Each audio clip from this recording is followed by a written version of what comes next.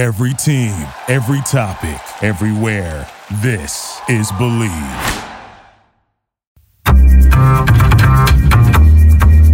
Hi, I'm Jeremy Casebeer, and this is Our Impact, the show working to better understand what our impact is, what we can do about it, and how we can scale positive outcomes and solutions. Today's episode is part of a mini-series brought to you by one of my favorite brands, Fat Tire Amber Ale. Fat Tire is America's first carbon-neutral beer and the perfect beer for kicking back after a long day outdoors. Not sure what it means for a beer to be carbon-neutral? That's all right. I didn't either. And that's what we get into in today's episode with my guest, Katie Wallace. Katie is the Director of Social and Environmental Impact at Fat Tire and New Belgium Brewing. Katie and her team's work focuses on climate action, diversity, equity, and inclusion, land and water protection, community well-being, and B Corp governance. She holds a degree in finance and economics, as well as a master's in applied positive psychology. We had a wide-ranging conversation exploring how Fat Tire became America's first carbon-neutral beer, their new website, drinksustainably.com, and how they brewed the future of beer with Torched Earth. Torched Earth shows what beer could taste like in a climate-ravaged future, with smoke-tainted water and drought-resistant grains. The goal of Torched Earth and drinksustainably.com is to raise awareness of how climate change affects everything, even the beer we drink, and to encourage people to reach out to their favorite brands and urge them to adopt a climate action plan and commit to being carbon neutral by 2030. Katie and I also get into B Corp certification, the ways we can all take action individually and collectively, and the simple joys of connecting with each other over a beer. I hope you enjoy our conversation. Katie Wallace, thank you for coming on. I appreciate you taking the time. It's great to be here, Jeremy. Thanks for having us. Yeah. So jumping right in, one of the coolest headlines I think I've heard in quite some time, Fat Tire is America's first carbon neutral beer. What does that mean and what went into the process of making Fat Tire America's first carbon neutral beer? Yeah, great question. Well, I think there are a few key steps along the way. One of them is just measuring our greenhouse gas emissions in the first place and understanding where our impact is happening. We did the first greenhouse gas life cycle analysis footprint for beer back in 2008. Wow. So, got really nerdy, tried to understand carbon accounting and followed all of the global protocols around that. And then we know what we're working with, which was surprising for me. Like, what would you think? Of all the life cycle of a beer, what would you think would be like the number one source of greenhouse gas emissions? I mean, the transportation seems like it because beer is obviously heavy. And then obviously there's a lot of water in there. Is that it? I thought it was going to be transportation too. Like that was my guess, just shipping it around the country. But transportation is still quite up there, but it's like 11% of our total footprint throughout the life cycle. But the number one is containers, so cans and bottles. And then barley farming is the second largest. Really? And then you've got refrigeration, like at the grocery stores. Sure, that makes sense. And transportation and trucking. So anyway, it was good to know like what you're starting with, right? It's not always intuitive. And so we did that first. And then we do, for the last 30 years since we've been in business, we've been doing all kinds of creative things to reduce our energy usage on site, or reduce the weight of the bottle to decrease the emissions in the bottles, right? Doing everything we can to make direct emissions reductions for the long term. And so a lot of creative stuff in addition to solar and biogas electricity and others. We also have energy saving techniques within our heat capture in the brewing process, and really things that are not super like sexy for headlines, but they're like really meaningful as far as energy savings. Yeah, do everything money we can and reducing emissions all at the same time. Yeah, a lot of these have a really good payback, and we're in general, we don't need a quarterly payback on things. We're willing to wait a few years because we know we're going to be in business in the long term, and so we're going to get those savings. Really high level of certainty on these savings. So we do everything we can to reduce our emissions directly, but then we, where we can't yet, then we buy carbon offsets. And so that's basically paying for someone else to do a project that sucks the carbon back into the soil or offsets carbon and, reduces the need for carbon emissions through renewable electricity or whatever. Mm-hmm. So, and we try to redirect those funds from our offsets. Like we make sure that we're spending that money, not just on projects that are like planting trees in a place where nobody will water them and they may or may not grow, right? But we really try to make sure there's a high level of like accountability within each offset, and also that where possible, that it's helping to reduce our emissions across the life cycle in a direct fashion. So for example, like I said, barley is our second largest source of emissions, the farming of it. And we are buying offsets from Indigo Ag, which is helping barley farmers switch over to regenerative agriculture. So they get a revenue source to change their farming practices. And then ultimately at the end of the day, that's a direct emissions reduction for fat tires life cycle. And why is it better? That's one thing I'm starting to look into a little bit more. Why is it better to reduce emissions directly or make a more efficient process upfront rather than trying to clean up your emissions afterwards? Yeah, offsets can just be really tricky. And so making sure that the carbon stays in the soil for a long time, you're counting on a lot of people to make a lot of good decisions for the long term. There's no, at this point in time with the technology, we wouldn't be able to keep up with offsets at the rate that the emissions are coming out of the smokestacks and the tailpipes. And so it just becomes it's very, very expensive to take that approach, to be making the mistake and then correcting for it and trying to catch, that it's definitely the most expensive choice and also probably least successful. But when you can reduce your emissions in the first place and you're not having to chase that tail constantly, then you save a lot more money by doing it right in the first place. And typically, for example, like regenerative farming, any farmers that we've worked with that have switched over to regenerative, they say that aside from the offsets revenue, they're actually saving money farming that way. And they're getting more resilience out of their crops during tough weather. So it's better kind of soil, better crops, and saving money. Yeah. And it's just a matter of getting people to switch over, which takes some, brain space and maybe a little investment to change equipment or farming methods. And we just got to get it over the hump. But a lot of these solutions in the long run are also more cost effective if we reduce the emissions at the start versus trying to make up for it later. Very cool. And you mentioned some surprising results from the life cycle analysis you guys did about the packaging. So what is the most sustainable way to drink beer? Is it cans, bottles, kegs? There's so many options, and it is a complex system when you look at everything that goes into, the bottle, the packaging, the growing, the water, the operations in-house at your breweries. So what is the most sustainable way to actually drink beer? Ultimately, cans and bottles are pretty similar. And we can increase recycled content, which really, really matters. Both aluminum and bottles are endlessly recyclable. Like we could stop taking it out, all the materials out of the ground right now and just take what we have and circulate that for a very long time if we weren't throwing it in the trash. And that can decrease our emissions per container by like up to 25%, which is decent. But then where you see like the 80% plus reduction in emissions is if you go to, a draft beer with a reusable glass, not a disposable one, or a refillable bottle, like they're doing in Oregon right now, or they do across most of the world, just not in the United States. That's estimated to be about an 84% reduction in carbon emissions. So a lot of refillable systems work really well. Like in Oregon, you just put it in the recycling. They have a sorter that they sort out the refillable bottles with, and then they wash them and resell them to breweries. So they're piloting that right now with a lot of success. And hopefully, we see something in that vein in the long term in the United States, return to that, refillable infrastructure. But like cans also have their place, they're lightweight, pretty carbon intensive at the beginning of their life cycle, which we don't see. Glass is not so intensive at the beginning of its life cycle and the mining and processing.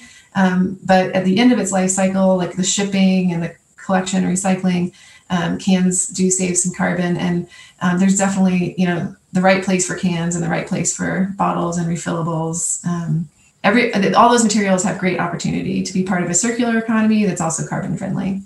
Yeah, it's cool to see like you said, the refillable system or the milkman model starting to come back, and more durable packaging that you don't have to throw away every single time you use. You can bring your growler to the brewery and refill there, or save on some of that packaging up front. So your role as the director of social and environmental impact sounds pretty damn cool, but I'm sure that varies quite a bit from company to company? What does that look like kind of day to day working with Fat Tire and the rest of the New Belgium Brewing Company? Yeah, I think it is a bit different from company to company, but it's also getting increasingly similar as the field of, social and environmental impact at the corporate level evolves and matures. But for us at New Belgium, we use the B Corp certification as our kind of guiding framework. And so B Corp certification verifies that we are making beneficial impact to our coworkers, to our communities, and to the environment. And they also measure what level it's integrated into our bylaws and general governance practices and board of directors, big level decision making. And so that's where my team starts. There's 7 of us at New Belgium that are ultimately, ringing the bell for these initiatives all day long. But we work with dozens and dozens of people across New Belgium that are helping to bring that to life, whether it's an engineer or someone in procurement or in marketing, even to figure out how we leverage the brand for positive impact. And so we have our big focus for this year and the foreseeable future is driving climate action, using our brand platform to inspire change, and also making those big changes and accelerating our progress towards carbon neutral as we see the climate warm faster than we expected. And then we're also focused on diversity, equity, and inclusion and climate justice, and making sure that as we rebuild our economy in a way that works for the climate, that we're doing it in a way that also works for traditionally marginalized communities. As a company that was employee owned for 30 years and distributed nearly $200 million to our co-owners, we're very passionate about wealth distribution and wealth equity. And that's especially needed in our communities of color in the United States right now, making sure that we build a more equitable future for all. And then finally, we do all of the philanthropy is on our team. So we leverage those dollars for these causes as well. And we do a lot of policy advocacy because we just don't think that the voluntary efforts are going to get us where we need to go fast enough and be as inclusive as they really need to be to build a resilient economy and society going forward. There's a lot of examples of like in the past where the United States has like come together with a federal incentive to drive shared prosperity in a challenging time. And, post World War II, post the Great Depression, the United States brought in things like agricultural subsidies and oil and gas subsidies to drive our shared prosperity and protect us. And it's just time to evaluate what behaviors we're driving with those federal incentives and coordinate together as a nation to do our part in mitigating climate change. Wow. That's a lot of impactful initiatives. And it's cool to see. That's one thing that I kind of first got started on learning about B Corps a number of years ago is how, as a consumer, how do you know that a business is actually doing what they say they do? It's not just a PR marketing stunt, but with B Corp certification, with 1% for the planet, and the carbon neutral certification with SES and others, there's a pretty stringent verification and steps you have to take. And it's cool too. One thing I was really intrigued by was the B Impact Assessment, which is a free assessment for any business that wants to jump in and kind of see where they can start, see what they're missing. And even for some brands that have already pretty far along in their work, it helps identify gaps they may have overlooked, which is really cool. The assessment is extremely educational. I would recommend it for anybody, and it's free. Like you said, it's open source. It just costs money to certify. It's pretty insightful to go through the questions and realize, wow, we've been doing, business as a force for good for our entire history. And then to see a question that challenges our current practices. And every 3 years they bring out a new assessment. So they're kind of continually updating, like, what is a living wage now? And then are you meeting that? So it continues to push us and expand our consideration of these topics. So I really like it for that. It's also very comprehensive in the social and environmental space and really practical from the business protections. As a B Corp, you also have to change your bylaws to become a public benefit corp. And that actually protects your board of directors and your leadership team to make decisions on behalf of people and planet as well as profits. So if you haven't, anyway, those nerdy details, I won't get too deep, but But yeah, I think B Corp certification is wonderful framework and just a great benchmark. When it comes to climate, that carbon neutral certification is really important. There's also the Science Based Targets Initiative, which is like a very legit commitment that a lot of companies are making. if they're on that list, they're doing some very serious work to drive down their direct emissions. And yeah, really impressive list of companies on the SBTI list as well. So what is the idea behind a $100 six-pack? How did that come about? Yeah, as we were going through carbon neutral certification for Fat Tire, we wanted to introduce it in a way that was felt meaningful and digestible to our beer drinkers and the general public.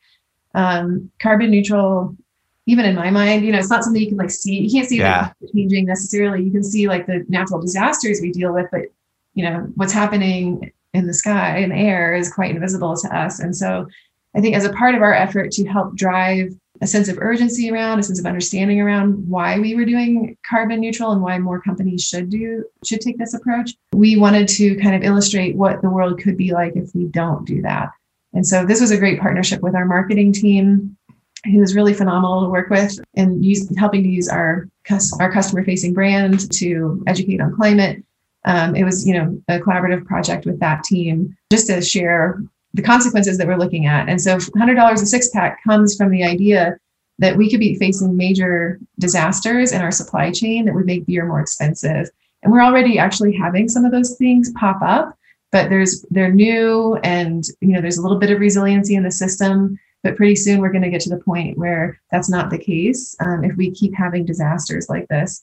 So, for example, in Colorado, the canyon that brings the water to our brewery here had the largest wildfire in Colorado's history last summer, and it burned well into the winter, the snowpack time. Wow. And so strange events happening more and more. You have, for example, the big cold snap that went even through Texas, as low as Texas, as the jet stream slipped because of the warming poles. And that actually disrupted delivery of CO2 that we use in our process. And so, nationally, we're experiencing issues with CO2 deliveries now. And then you had things like hurricanes wiping out fruit crops, in which we use like orange peel in some of our beers. And so more and more we're seeing smoke taint on the hops from the wildfires in the Northwest, and so increasingly cramped supply chains. And the more frequent that becomes, and as we go down that trail, then that becomes more costly for us to make beer and sell it. And sometimes maybe not even possible for us to get certain ingredients if you look at some of those extreme situations. And that ties in with the Torched Earth beer that's coming out. I'm going to be trying it here the next couple of days. And the idea behind that is, like you just said, the water quality could be limited. The hops are going to be limited. The ingredients are going to be limited. So what's that all about? What is the flavor profile of Torched Earth? Doesn't sound too tasty. Yeah, no, it's not delicious. But kind of riffing off of the $100 a six pack that explored what beer would cost in the future. This is riffing off of what beer might taste like. So the idea, our narrative, our storyline around it is like our brewer Cody, like his granddaughter is brewing a beer, 40, 50 years down the road, and experiencing some of these like extreme situations that are predicted if we don't take action. And he sends some beer back from the future, right? And just says like, hey, can you guys do something now? Because this is what beer tastes like, and it's not great. And so of course, beer is a luxury good, and it's maybe the least of our worries when it comes to some of the real life traumatic impacts that could happen. But this is our realm, and we like beer a lot. We want to live in a future with good beer. And so the beer the recipe for the beer really imagines some of the things that are happening now, and in more extreme examples. So for example, like barley crops, losing those and not having fresh barley malt to brew with year to year, we might have to use extracts, which is like, making it into a syrup awful. That stores. Yeah, it's kind of like corn syrup beer, right? And then without hops, because they're such a delicate crop that we could easily see years without hops, we had to choose different things to bitter the beer with. And so dandelion root is going to be growing really well in future climate scenarios as a really robust plant. So taking some of that bittering agent. And we also imagined, things like the forest fire we've had in the river, and we don't have the opportunity to source water elsewhere. So we're forced to use the water that tastes like smoke and, is real burnt tasting. So I'm really selling it here. Yeah. One idea that I came across a couple of years back was Katharine Hayhoe, climate scientist. She works with Drawdown, and she was talking about, she's I believe an evangelical Christian living in Texas. And her big thing is everyone has a connection to climate change. Everyone has a connection to our natural environment. It's just a matter of connecting the dots. And I love the way you guys are approaching it with your authentic, genuine marketing that, look, we love beer. And if we don't act, we may not be able to drink it anymore. It may cost $100 a six pack. So I think that's something that everyone can get behind. Yeah, I mean, it's the kind of like dystopian, fantasy novel or whatever, but it's like, maybe not too far of a reach actually from what was predicted to happen. Yeah. But we also have, I think, a great deal of optimism around what's possible. The technology's there, financing mechanisms are there to really shift things in a fast way. It's just about getting kind of the political will and each person on board to be ready to kind of push for something that matters to all of us in our future. Absolutely. How are you and your team working to scale the work you're doing with Fat Tire in the New Belgium brewery out into the larger community? That's one thing I'm really interested in, is how can we take individual action in our own lives or at work and then build that out? How can we focus on solutions to try and scale those out into the community and beyond? Yeah, I think, like I said earlier, I'm an eternal optimist about what's possible, and we just need to act really fast on climate action in order to avoid the irreversible kind of most dramatic impacts that climate change could bring. And so the IPCC scientists, Intergovernmental Panel of Climate Change Scientists, say that in the next 10 years, we need to make dramatic reductions in order to curb the what's forecasted.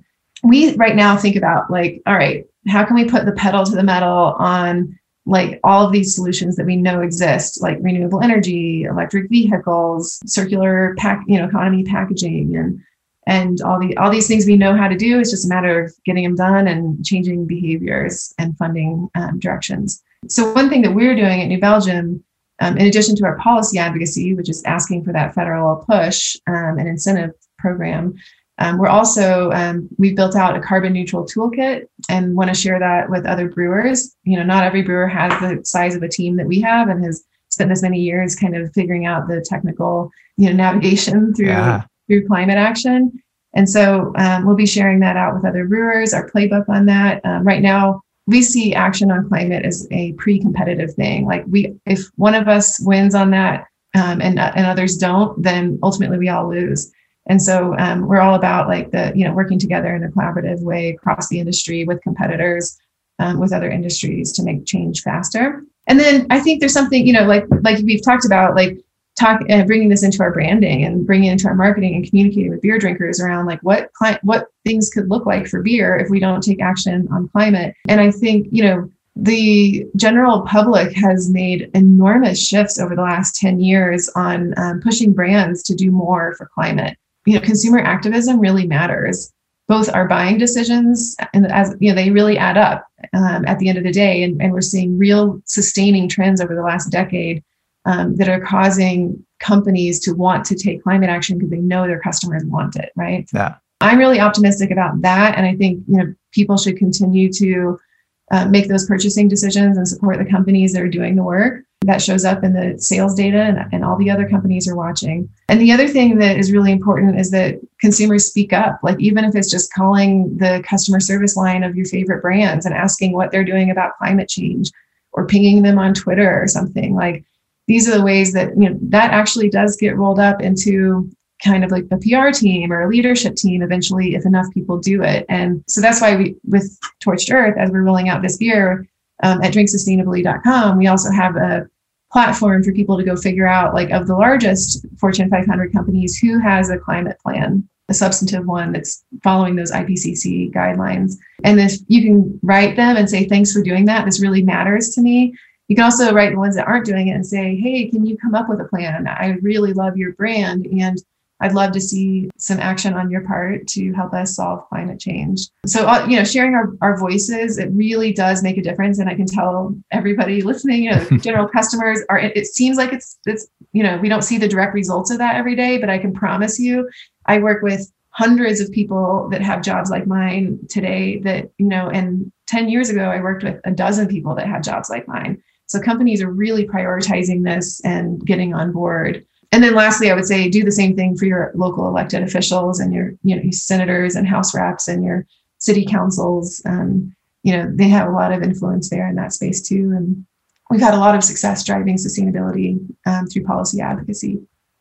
The purpose of this podcast, and something that I kind of started with, is trying to learn from people like yourself and try and better understand what is our impact, what can we do about it, how can we scale positive outcomes and solutions. Do you think these are the right questions to kind of start with for individuals that are trying to get going? And what questions, you've already touched on a bit, but what big rocks are you focusing on moving forward?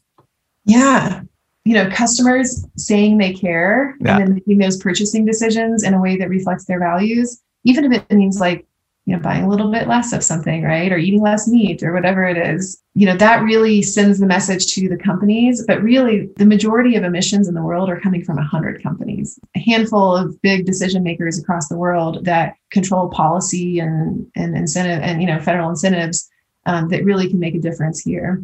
The best that we can do as the public is like push on these people that are holding the big levers, right? And say, this is what we want. But it's really going to take that system-wide shift in order to make changes, that are going to be fast enough and effective enough. And so that's what we do. We get to look at what are the big systems changes that are needed and how can we push on those from our perspective as a medium-sized company. First, it comes by, we have to measure our greenhouse gas emissions like we talked about, and then understand like how can we shift this. I mentioned that beer containers are our largest source of emissions. And so what we do is we advise on companies that are working to reinstate refillable bottle programs. Some of those companies have gotten really big investments now that are piloting it on a bigger scale. So our hope is that we can push for the return of the refillable programs, but also push for, more bottle bills and better recycling. And so in a state that has that 10-cent deposit that you get when you return your container, those states get about 80 to 95% of their glass back and their cans back to be recycled.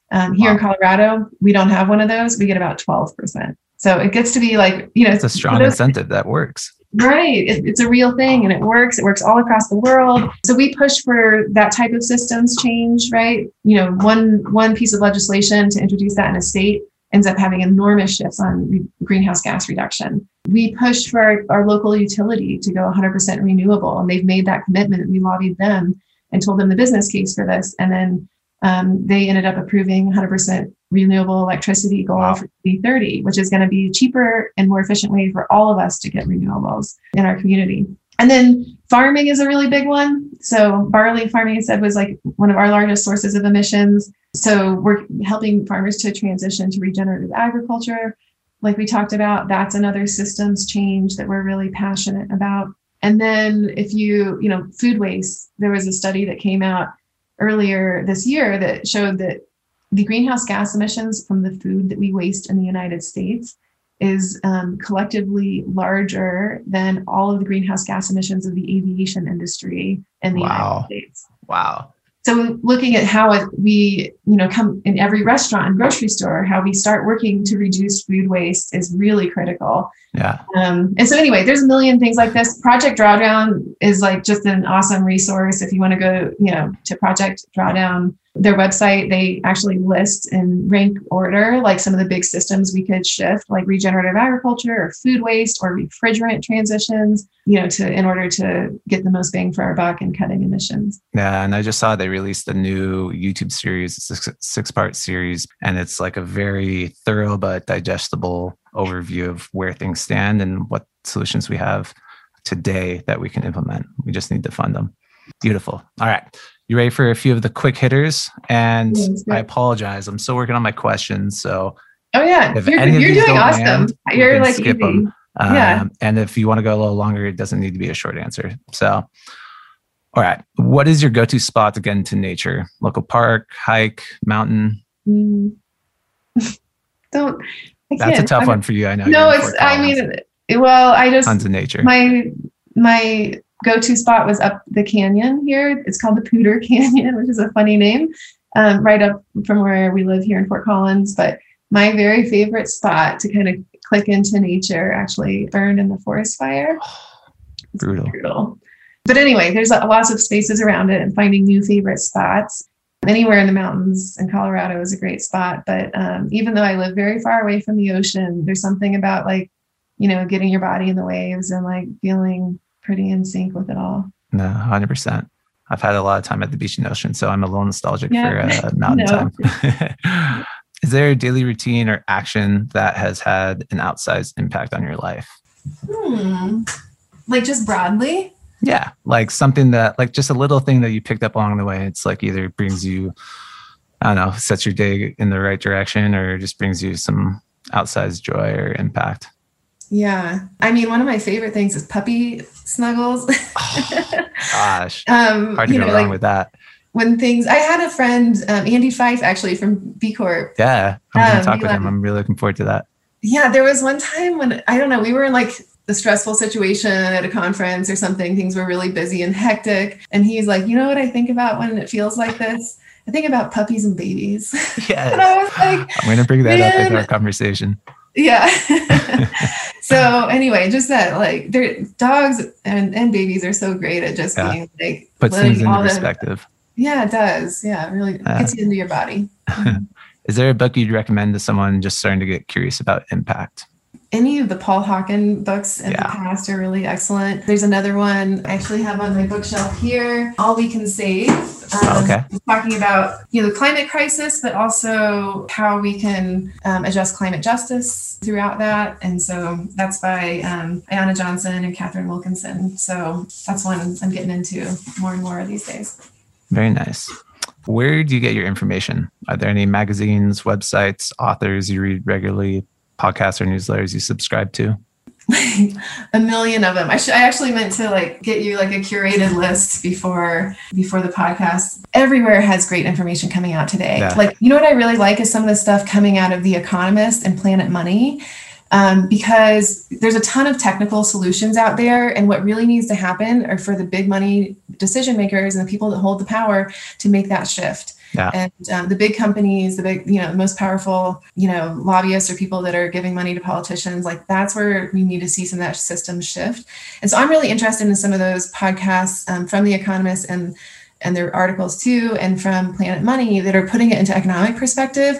And they actually show like if we made this change, that we would save a lot of money. If you kind of zoom out a decade or something, right? And it's ultimately the best thing for investors. It's ultimately the best thing for companies and policymakers to make these decisions. So I'm nerding in the economic impact space, because that's where you're going to get those proof points that help to change people's decisions on how they invest money. Yeah, and I just read a book by Sir Ronald Cohen, Impact, basically making the argument that for the longest time, risk return and shareholder primacy has been the law of land in the markets, but impact is catching on, and there are proven cases like yourself and hundreds of other B Corps. Mm-hmm. And the idea of integrating impact in a clear financial model with some regulations around it where investors can make decisions to really look at the entire social environmental impact, not just the financial performance of companies, is a trend that's starting to catch on. And once more of the larger institutions implement it, that's where we're going to hit the tipping point. Hopefully we're pretty close to that.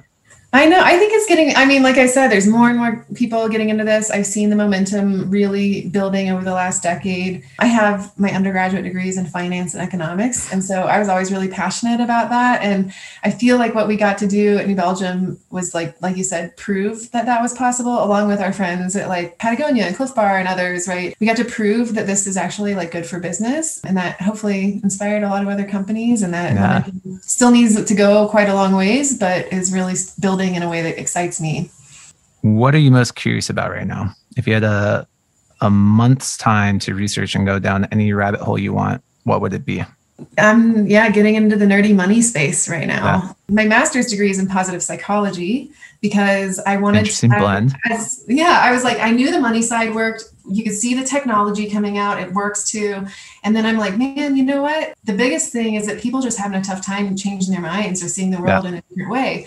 So I wanted to understand the psychology of change and motivation, cultural and political shifts that could circle around our shared prosperity and resilience. And so I'm really interested, using economic models for specific leaders and having their companies at a large scale prove, that these economic models work and show returns. And that's a little bit of like, one, bringing that economic analysis to it, but also bringing that kind of like relationship, like, hey, you're a really big decision maker. Like, what matters to you? Like, how do we and that's nothing. You can't replace just like sitting down with that big decision maker and understanding what matters to them and how they're seeing the world, and then trying to bring some of this economic analysis into what matters in their heart and their mind and how they see the world. I don't know. It's just, I'm really interested in kind of influence. And one of the things I'm really excited about in the latest stimulus bill was that $28.6 billion went to independent small restaurants across the country.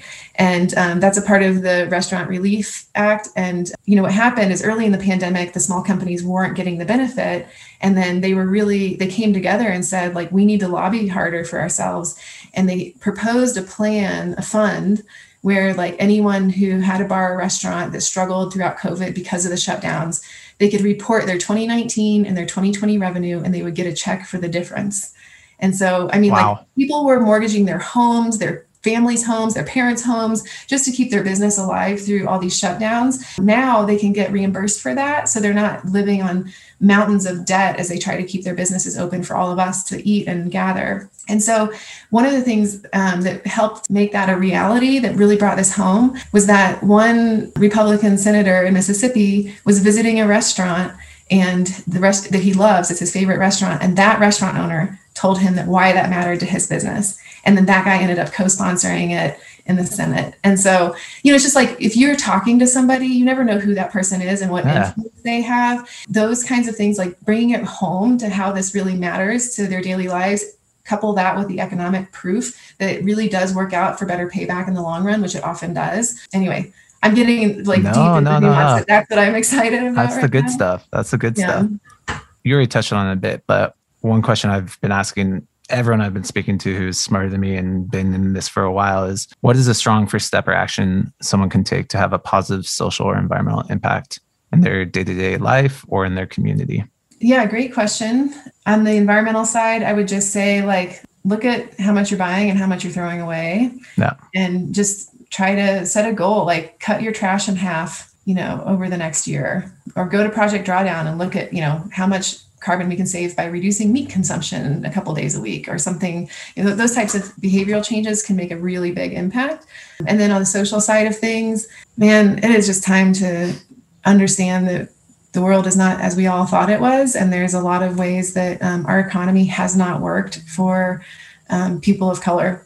And we need to really take a look at, like, as we rebuild this economy, how we understand the power shifts and what that's, the privilege and the marginalization that that's caused in our country.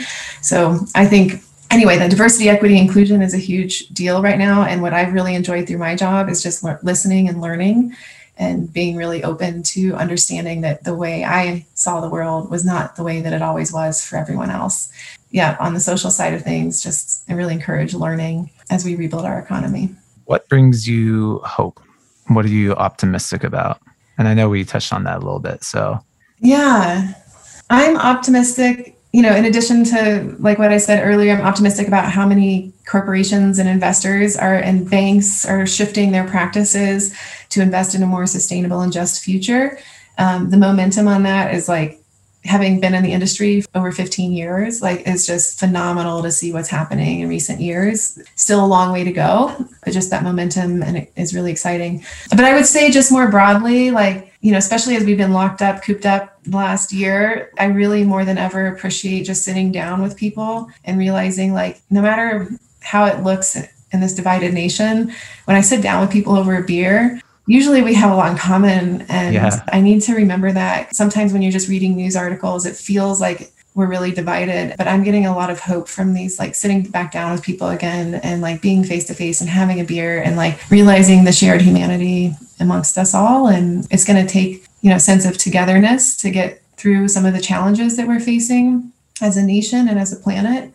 One of my favorite things from my graduate work was getting into E.O. Wilson's reimagining of what the survival of the fittest meant.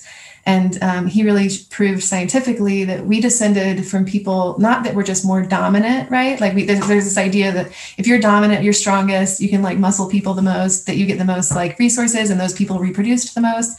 Really, when you go back, what science is understanding now is that we also descended from the people that could come together and transcend individual interests during tough times. Those communities survived when the more fragmented, self-interested communities did not come together. And so the power of our collective action and the power of togetherness and unity in the face of like shared risks and threats is really, really important. And so I'm gathering a lot of hope from just like being face to face and remembering that we're all in this together, and we're going to have to be in order to get through some of these things. Cheers to that. Well, hopefully we can meet up sometime soon post-COVID for some beers and talk shop again. Thank you for coming on again, Katie Wallace. I really appreciate it. Yeah, thanks for having me, and thanks for everything you're doing, Jeremy. Thank you for listening to Believe. You can show support to your host by subscribing to the show and giving us a 5-star rating on your preferred platform. Check us out at Believe.com and search for BLEAV on YouTube.